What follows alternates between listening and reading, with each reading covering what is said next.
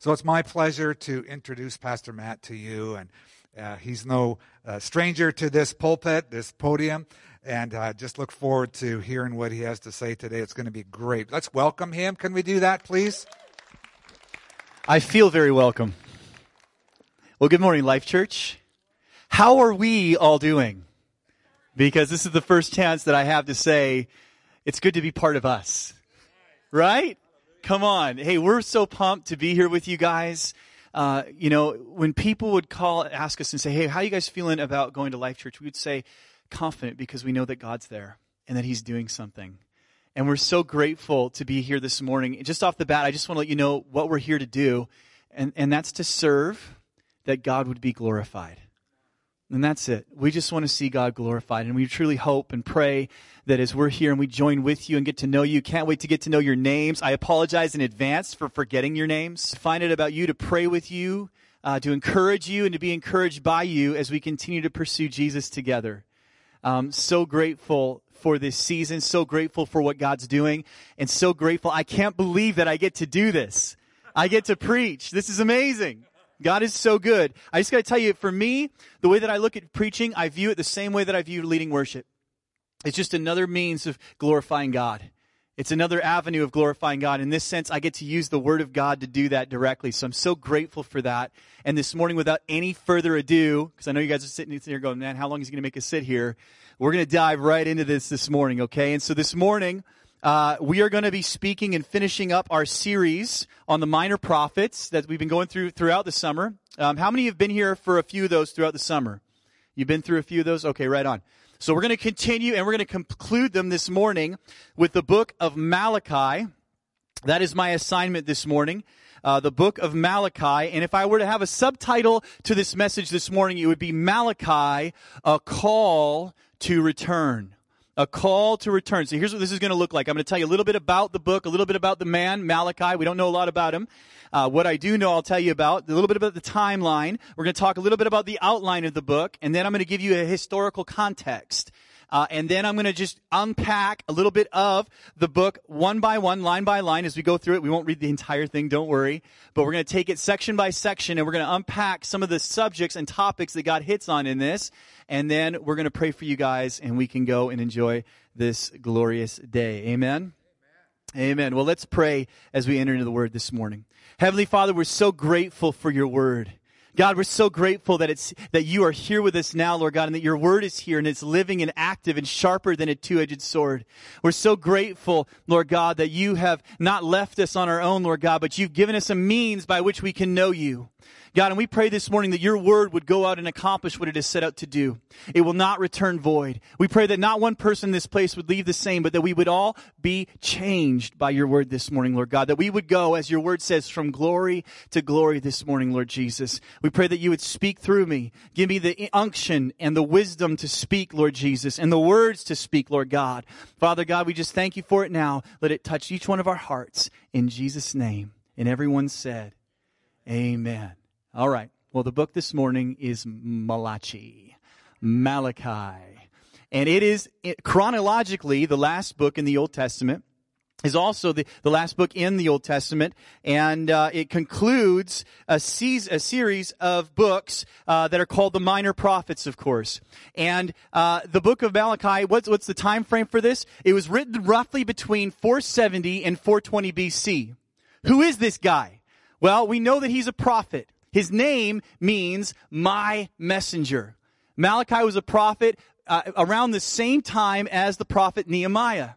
And so this is a time when the children of Israel have returned to Jerusalem. They've rebuilt the temple. They've rebuilt the walls around Jerusalem. And now it's been about 100 years since that time.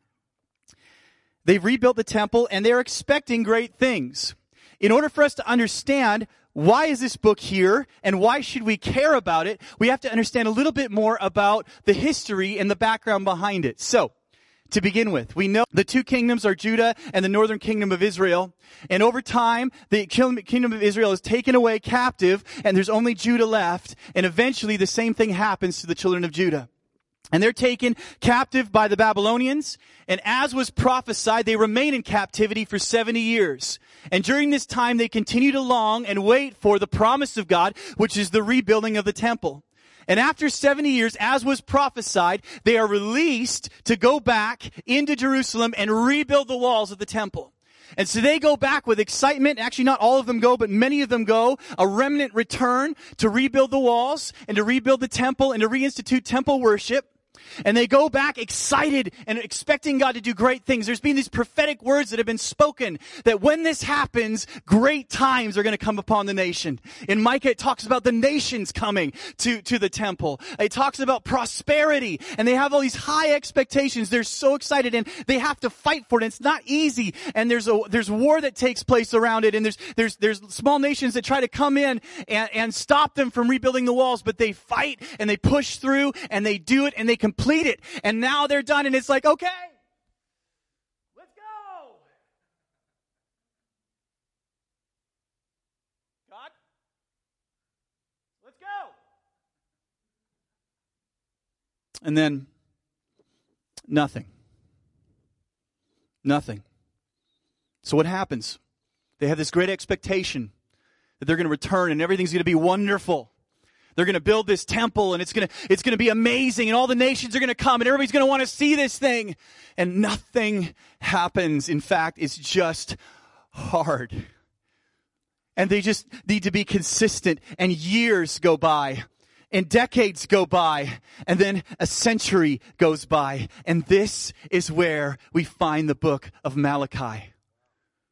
Because what has happened is the children of Israel that returned have become discouraged. And discouragement has actually moved and shifted over into something even more deadly and dangerous than that. Discouragement has shifted into apathy and lethargy. What do? They do exactly what all of us do when our expectations are not met. They do what all of us do when they don't get what they're expecting. They lose heart. Come on, we've been there. Where you have an expectation, where you're hoping for something that was so great and you're expecting it, but then suddenly it doesn't come and there's discouragement. We all have a piece of exercise equipment in our garage, don't we? Gathering dust. This was going to be it. This was the key. This is going to make me ripped. Flipped houses, and he'd moved his way up until he finally got the dream house that he always wanted. And he built it, and he put everything in that he always wanted. He expected his family just to be wonderful.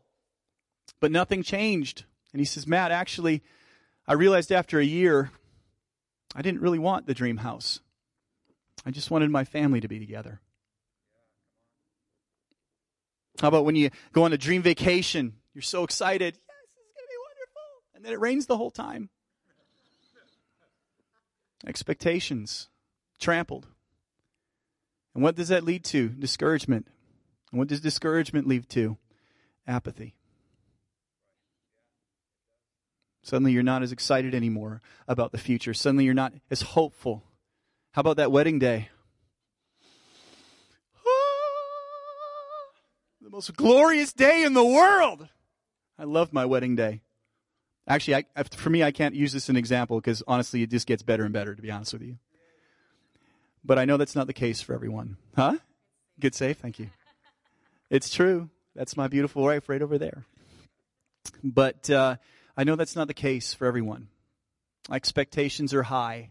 And when they're not met, it leads to discouragement. And discouragement leads to apathy. So why do we need the book of Malachi? Why did God have Malachi write this down? The answer is this. It was a response to apathy. It was a response to brokenness.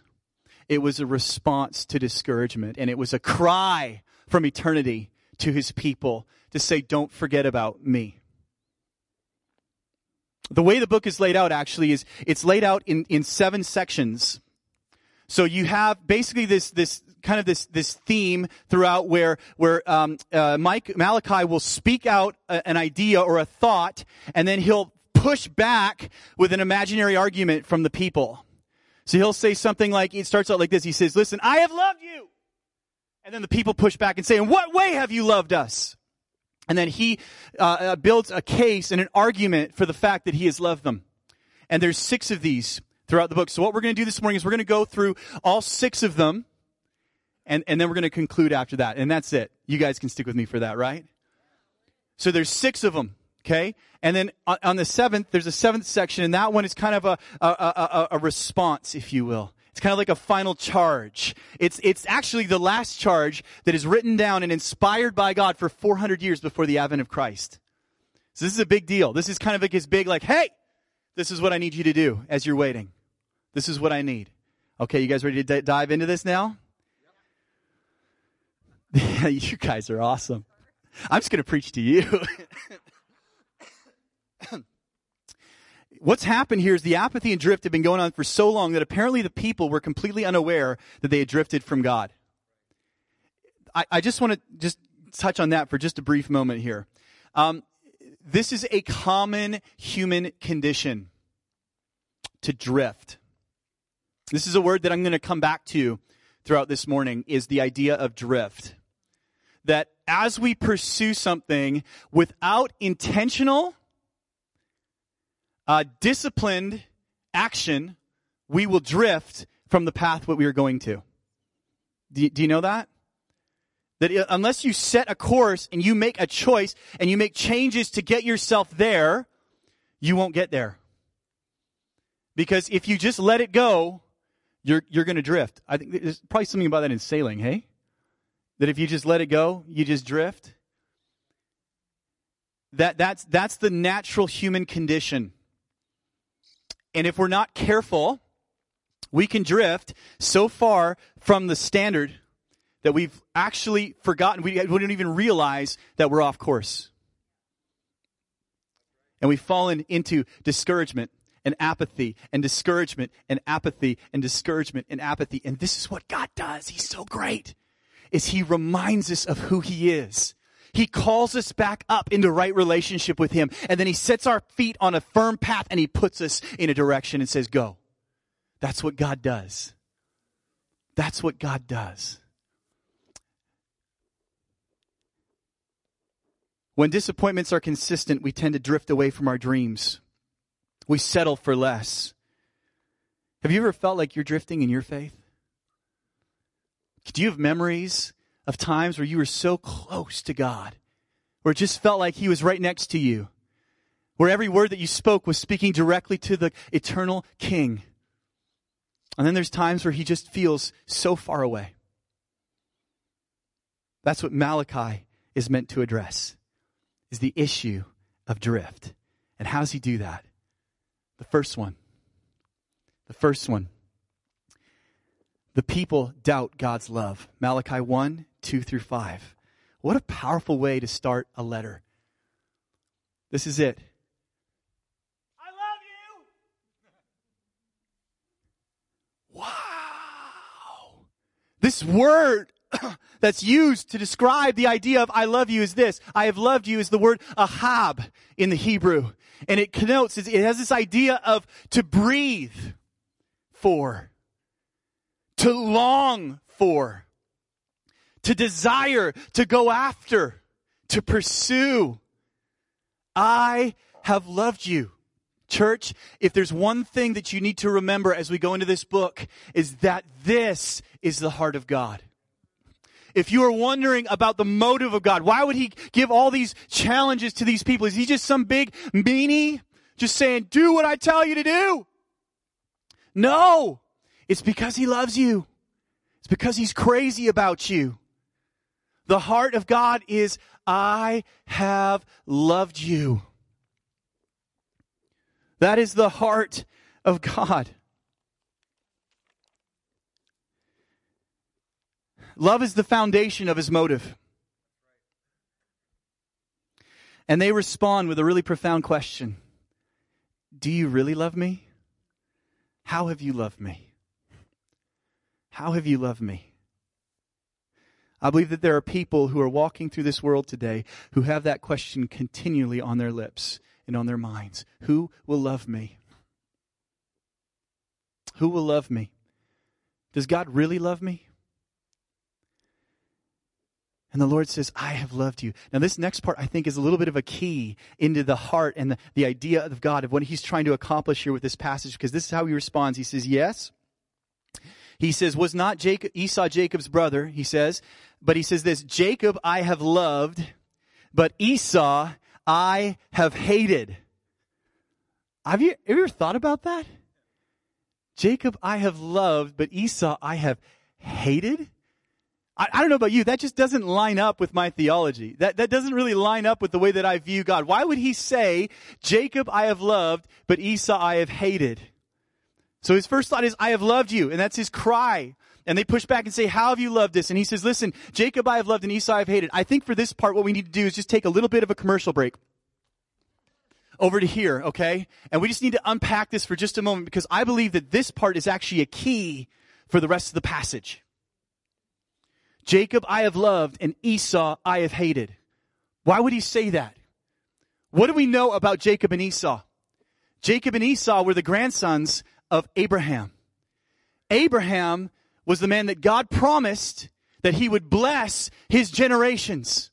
He would create a great nation through Abraham, and there was a promise that was the inheritance that God had for Abraham. It was to impact the nations through his nation, through his womb, through his offspring.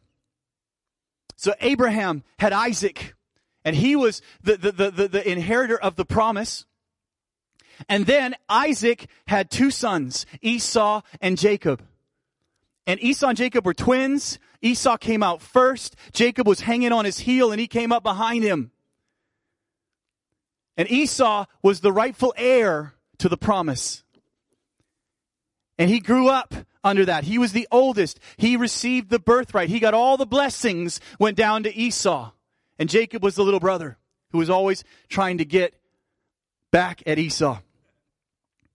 And as time progressed, they grew older. And the Bible tells us that one day Esau came in from the field. He was a hunter. And he came in and he was hungry. And his brother Jacob was making him this amazing soup. Master chef of that time. And he was creating this amazing soup. And Esau said, give me some of that soup. Jacob said, I'll do it if you give me your birthright, if you pass it on to me. Esau said, fine. And for a short-term gain, he gave up the most precious gift that he had ever been given. See, he did not value the promise of God. He did not value, he took for granted the promise of God. And he lived in apathy towards the promise of God. Dare I say, drift. Dare I say, drift. And what did Jacob do? Jacob was different. You say, well, was it because, were they different? Did God say he loved Jacob and he didn't love Esau because Jacob was morally superior? No. Jacob's actual name meant supplanter or deceiver. He lived up to that reputation. He was not a great person morally. But one thing that Jacob did that set him apart from Esau is he valued the promise of God, and he made it his one pursuit in his life. He went after it with everything within him. That's why in the book of Psalms it says, this is Jacob, the generation of those who seek him, who seek your face. Psalm 24. Who may ascend the hill of the Lord? Who may stand in his holy place? He who has clean hands and a pure heart, who's not lifted up his soul to an idol, nor sworn deceitfully. He shall receive blessing and favor from the God. This is Jacob, the generation of those who seek him, who seek your face. That's who it is. It's that Jacob generation. It's that people that don't take for granted the things of God, that pursue him with everything in their heart. Are they perfect? No, they're not perfect. Are they righteous? No, they're not righteous on their own. But man, do they go after God with all their heart. Church, can we be like that Jacob generation? Can we be like that Jacob generation? You see, I think that's what God is getting at here. That's the heart that he's looking for. Is listen, you've become apathetic and you've become lethargic and you've become discouraged in your relationship with me, and you've forgotten about the purposes of God and the plan of God. But I need a promise of God. This is Jacob, the generation of those who seek him, who seek your face. So he says, Jacob I have loved, Esau I have hated. Why would he say that? Because Jacob is the generation that goes after God. Esau is the generation that is apathetic and doesn't care about the plan of God. And what does that do? It separates us from God. And if there's one thing that I know about my Lord, is that he wants all to be in relationship with him. Amen? Are you guys with me? All right, a little deep here. It's okay. You guys are doing awesome. We're doing awesome, guys. We're doing really good for time. For God to say to Jacob, I have loved and I have hated. What? It wasn't morality. Esau took for granted the gift of God on his life. He despised his firstborn position and traded it away for a short-sighted move to quench an immediate hunger. But Jacob pursued the blessing of God with abandon. Psalm 24, verse 6. Moving on. Number 2. The next thing that he comes at them for is, he says this, you have dishonored my name and the temple. Malachi 1:6 through 2:9. I just picked out one kind of scripture from each one of these sections so we can kind of get an idea, a context for what he's talking about. So the one I picked up for this one is Malachi 1:11 through 12, and it says, for from the rising of the sun even to its going down, my name shall be great among the Gentiles. In every place incense shall be offered to my name, and a pure offering. For my name shall be great among the nations, says the Lord of hosts. But you profane it, in that you say, the table of the Lord is defiled, and its fruit, its food is contemptible. So here's what's happened. These guys are still offering as they are called to and meant to in the temple. They're still making offerings. In fact, the Bible tells us here in verse 7, it says, you offer defiled food on my altar. And contemptible. In verse 8 it says, and when you offer the blind as a sacrifice, is that not evil? And when you offer the lame and the sick, is it not evil? Offer it then to your governor. Would he be pleased with you? Would he accept you favorably, says the Lord of hosts? So as apathy and discouragement has taken over, the reality of God's presence has started to fade and drift away. And what happens when you're not in right relationship with somebody? You start to go through the motions to get through. Guess what, guys? This happens in our personal relationships. It starts out with great expectations. And what happens over time? You get into routine. And that routine starts to eke away at your romance. And over time, it becomes a form. This is just what I do. I get up at 7 a.m. I yell at the kids. I get dressed. I yell at the kids again. No, I don't. Do I yell at you? I don't yell at you. I'm just kidding. That's not me. This is like hypothetically, if there was somebody that did this. And then I do my hair. And I kiss my wife on the cheek, the same cheek every morning. And I say the same words. I love you. And then I go to work. And I drive to work and I do my work. Then I come home. Then I kiss my wife on the cheek. Then I eat dinner. And then I watch the Canucks whip everybody else out there because that's what they're going to do this year. Amen. Amen. Right? It just becomes this routine. This is what has happened to the people. They have caused, a life and discouragement and apathy have caused their relationship to drift into religion.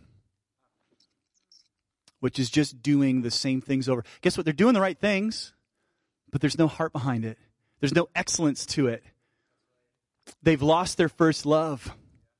They've lost their first love. We go back to number 1 again. That's what it always comes back to. They've lost it. So now they're drifting into religion. Man, it needs to be more of the spirit of like a David, who when he had the opportunity to receive a free offering to give to God, he says, listen, I will not take that which costs me nothing. I will not give that which costs me nothing.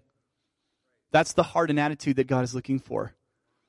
Is there anything too great for our God? Is there anything too great? That's number 2. They dishonored his name in his temple. Number 3, the men of Israel turned away from God and their wives. Malachi 2:10 through 16. Hey, let's just read it. We're here. Why not? You guys with me? Have we not all one Father? Has not one God created us? Why do we deal treacherously with one another by profaning the covenant of the fathers? Judah has dealt treacherously, and an abomination has been committed in Israel and in Jerusalem. For Judah has profaned the Lord's holy institution, which he loves. He has married the daughters of foreign gods. May the Lord cut off from the tents of Jacob the man who does this, being awake and aware, yet who brings an offering to the Lord of hosts. So what's happened here, guys, is Nehemiah goes after the same thing in his book. The people of Israel have started to marry outside of the Israelites, and they're marrying these foreign women who are bringing in their foreign gods. Instead of keeping them on the outside, they're coming now into the inside, and they're becoming a part of the culture of that time. That's what's happening. And this is the second thing you do. You cover the altar of the Lord with tears, with weeping and crying, so that he does not regard the offering anymore, nor receive it with goodwill from your hands. And yet you say, for what reason? Because the Lord has been a witness between you and the wife of your youth, with whom you have dealt treacherously, for she is your companion and your wife by covenant. But did he not make them one, having a remnant of the Spirit? And why one? He seeks godly offspring. Therefore take heed to your spirit. Let none deal treacherously with the wife of his youth. For the Lord God of Israel says that he hates divorce, for it covers one's garments with violence, says the Lord of hosts. Therefore take heed to your spirit, that you do not deal treacherously. Just got controversial in here. He hates divorce. Why would he say that? One time I was getting my hair cut, and there was these ladies that were all kind of gathered around in this barbershop, and they were all chatting as we were in there. You can picture it, right? I'm in the barbershop, I'm getting my hair cut. They're all kind of just chatting and talking girl talk back and forth. And somehow, I don't even know how, it just did, the goodness of God came up in our conversation. And I don't think any of these ladies are Christians. And I'm sitting there and I'm talking to them about the goodness of God. And I'm saying, listen, God is motivated by love for you. That's why he loves you. That's why he's calling out to you. That's why you need to follow him. It's because he loves you. And we're having this conversation. And then this one woman pipes up and she goes, oh yeah? Well, what if your boyfriend is a so-called Christian and he brings home some hussy and she da-da-da-da-da, and she starts going off on this guy. And I'm like, oh, and she's like in tears by the end of this whole thing. And I just looked at her and I said, listen, I am so sorry that you had to go through that. I said, that is not the heart of God for you. And that man is not representing Jesus. And then the woman that's cutting my hair had a background. She was Catholic. And she says, well, Matt, what about divorce? What does God say about that? And in the context of what we were talking about, I looked her in the eye and I said, listen, the Bible says that God hates divorce. And you can see this look in her eye like, see, I told you. And I said, but listen, do you know the heart of God? Why would he say that? See, I believe that God hates it because it hurts his children. It reflects brokenness. It reflects disorder. And that is not what my God is about. Because my God is a God who restores. She started crying in the chair as she's cutting my hair. Because the love of God just hit her right where she was at. What is the heart of all this? Remember we talked about at the beginning? I love you. I have loved you. Now listen, life happens. It's hard. There's challenges that we all face. But my God, and you can be a whole person in him. And I believe that today. I believe that today. I'm just declaring it to you. Amen? Amen. Amen. That's what God does. God hates divorce because it hurts his children. His motive is love. God is a God of order and right relationship. So that's the next thing that they are accused of doing. Number 4, Malachi 2:17 through 3 through 5. The people have wearied the Lord by accusing God of having no justice. Here's the verse I picked out. Malachi 2:17. You have wearied the Lord with your words, yet you say, in what way have we wearied him? In that you say, everyone who does evil is good in the sight of the Lord, and he delights in them. Or, where is the God of justice? In other words, what's happened here with the apathy is that right and wrong have started to seem meaningless. Right and wrong have started to seem meaningless. Does that seem familiar? The culture that we live in today, truth is entirely relative. Whatever you want it to be is what it can be. Truth becomes meaningless. Right and wrong seem meaningless. That's what he's accused of. Number 5, God calls the people to return to him. I believe this is the heart of God. Malachi 3:7. Yet from the day of your fathers you've gone away from my obedience and have not kept them. Return to me, and I will return to you, says the Lord of hosts.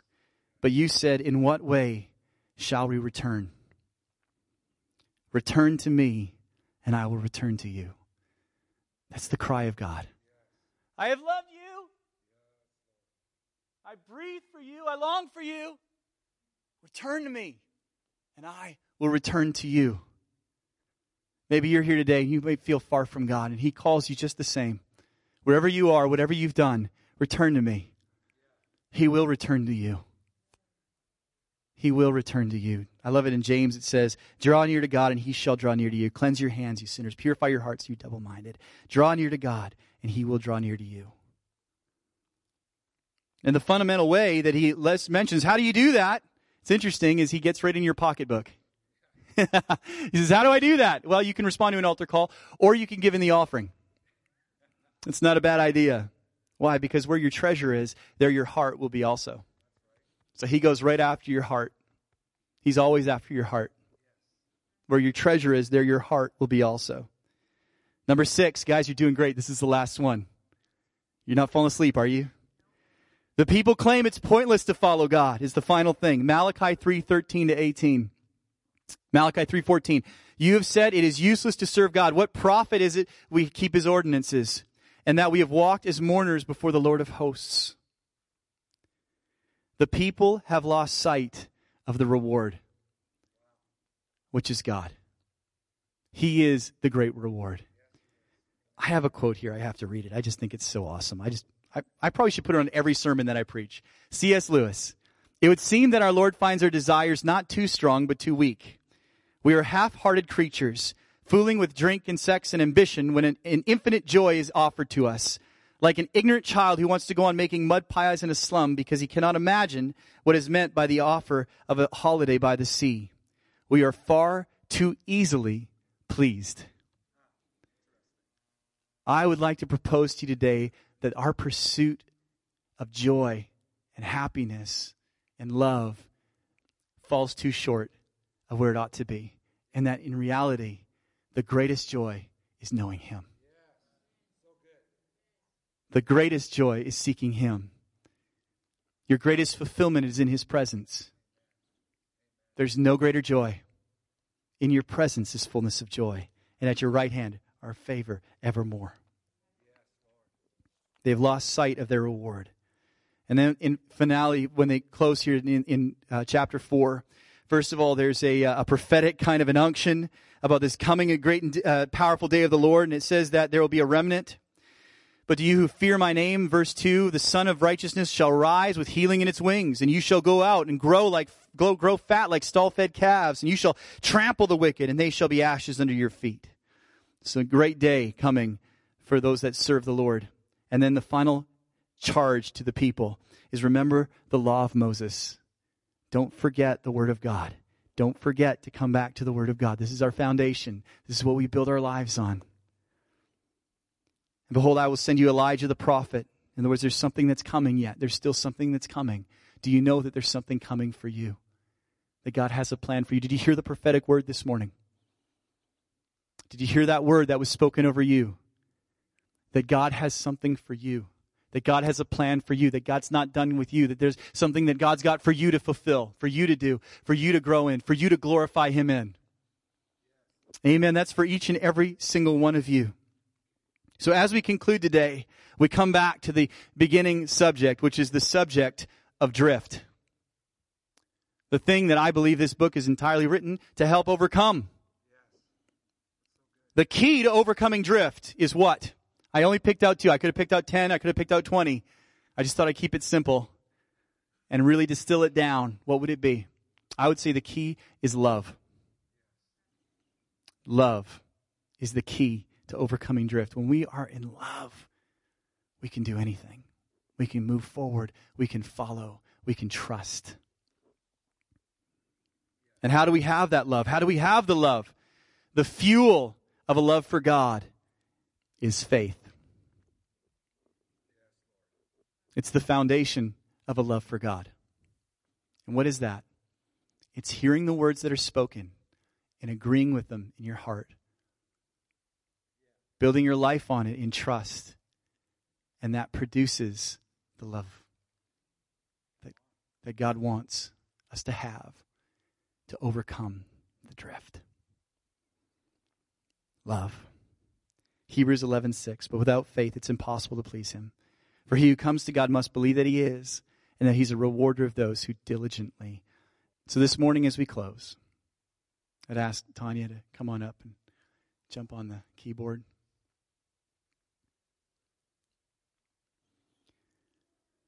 And I just want you to close your eyes for just a moment. And I want you to listen. The Holy Spirit is here, and he's speaking. And he is so kind that I believe that he will tell you this morning where you've been drifting. He'll speak to you. And this is what I want you to do. Just as you hear God speaking that to you, receive it with joy because he loves you. He breathes for you. He longs for you. And then just repent. God, I'm so sorry that I've drifted in that area. I'm coming back to you. And I believe that God's going to do a deep work in your heart.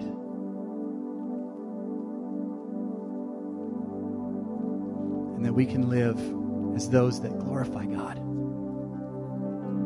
Maybe life's situations have caused discouragement in your heart. Maybe you've experienced broken relationships.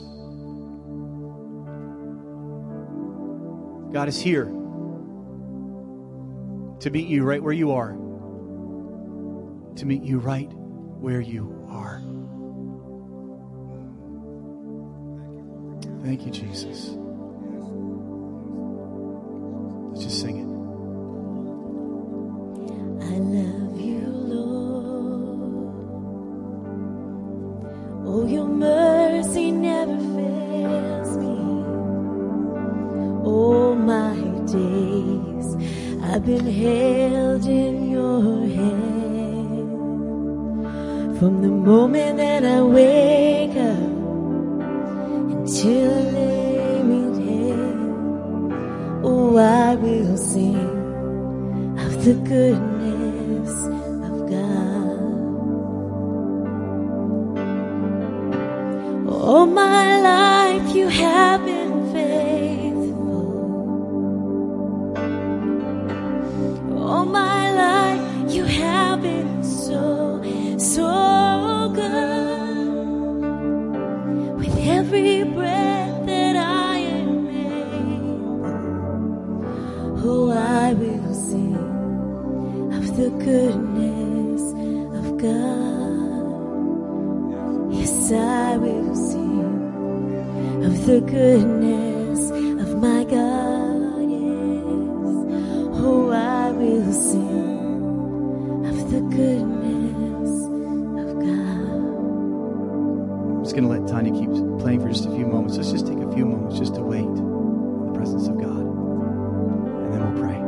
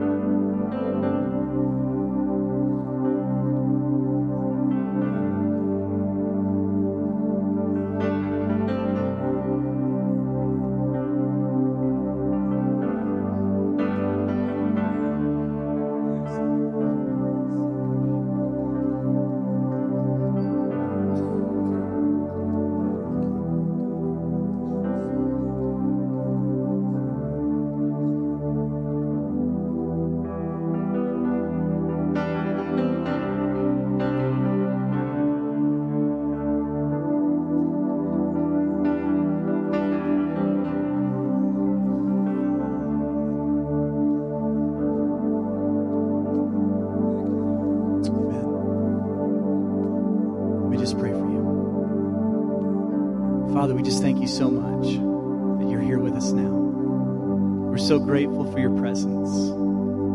God, that your banner over us is love, that your motive towards us is love, Lord Jesus. That God so loved the world that he gave his only begotten Son. And we just pray this morning, Lord God, that you would encourage every heart in this place. Father, help us to go to another level in you. Help us to pursue you in a greater way and more authentic way. In a way, Lord God, that the people around us can see in our hearts and in our lives. And let the evidence be clear. We pray for your anointing, Lord God. We pray for your presence. We pray that you would go before us with every step that we take this week. Until we meet again, Lord God, until we come together again. In Jesus' precious name. Amen. Amen. Well, that was a masterful message. Thanks so much, Pastor Matt. Could we stand together, please? And, if you're here today and you'd like personal prayer, we have people that will pray with you at the front. If you're here today and you just feel like you would like to come closer to God, maybe you feel like, I'd like to know more about this relationship with Jesus Christ that Matt was talking about. I'll be up at the front for a few moments if you'd like to come, and I'd like to chat with you more about that. So we have this prayer time available for you if you'd like prayer on either side here. There will be people that will pray with you. The coffee is on. We're so glad that you came. Thanks for coming today. I'd just like to bless you in the name of the Lord. Can I do that, please? Just receive the Lord's blessing. May the grace of God and the love of the Lord Jesus Christ and the fellowship of the Holy Spirit be with you in Jesus' name. Amen. Amen. Thanks for coming. We'll see you again soon. Bye-bye.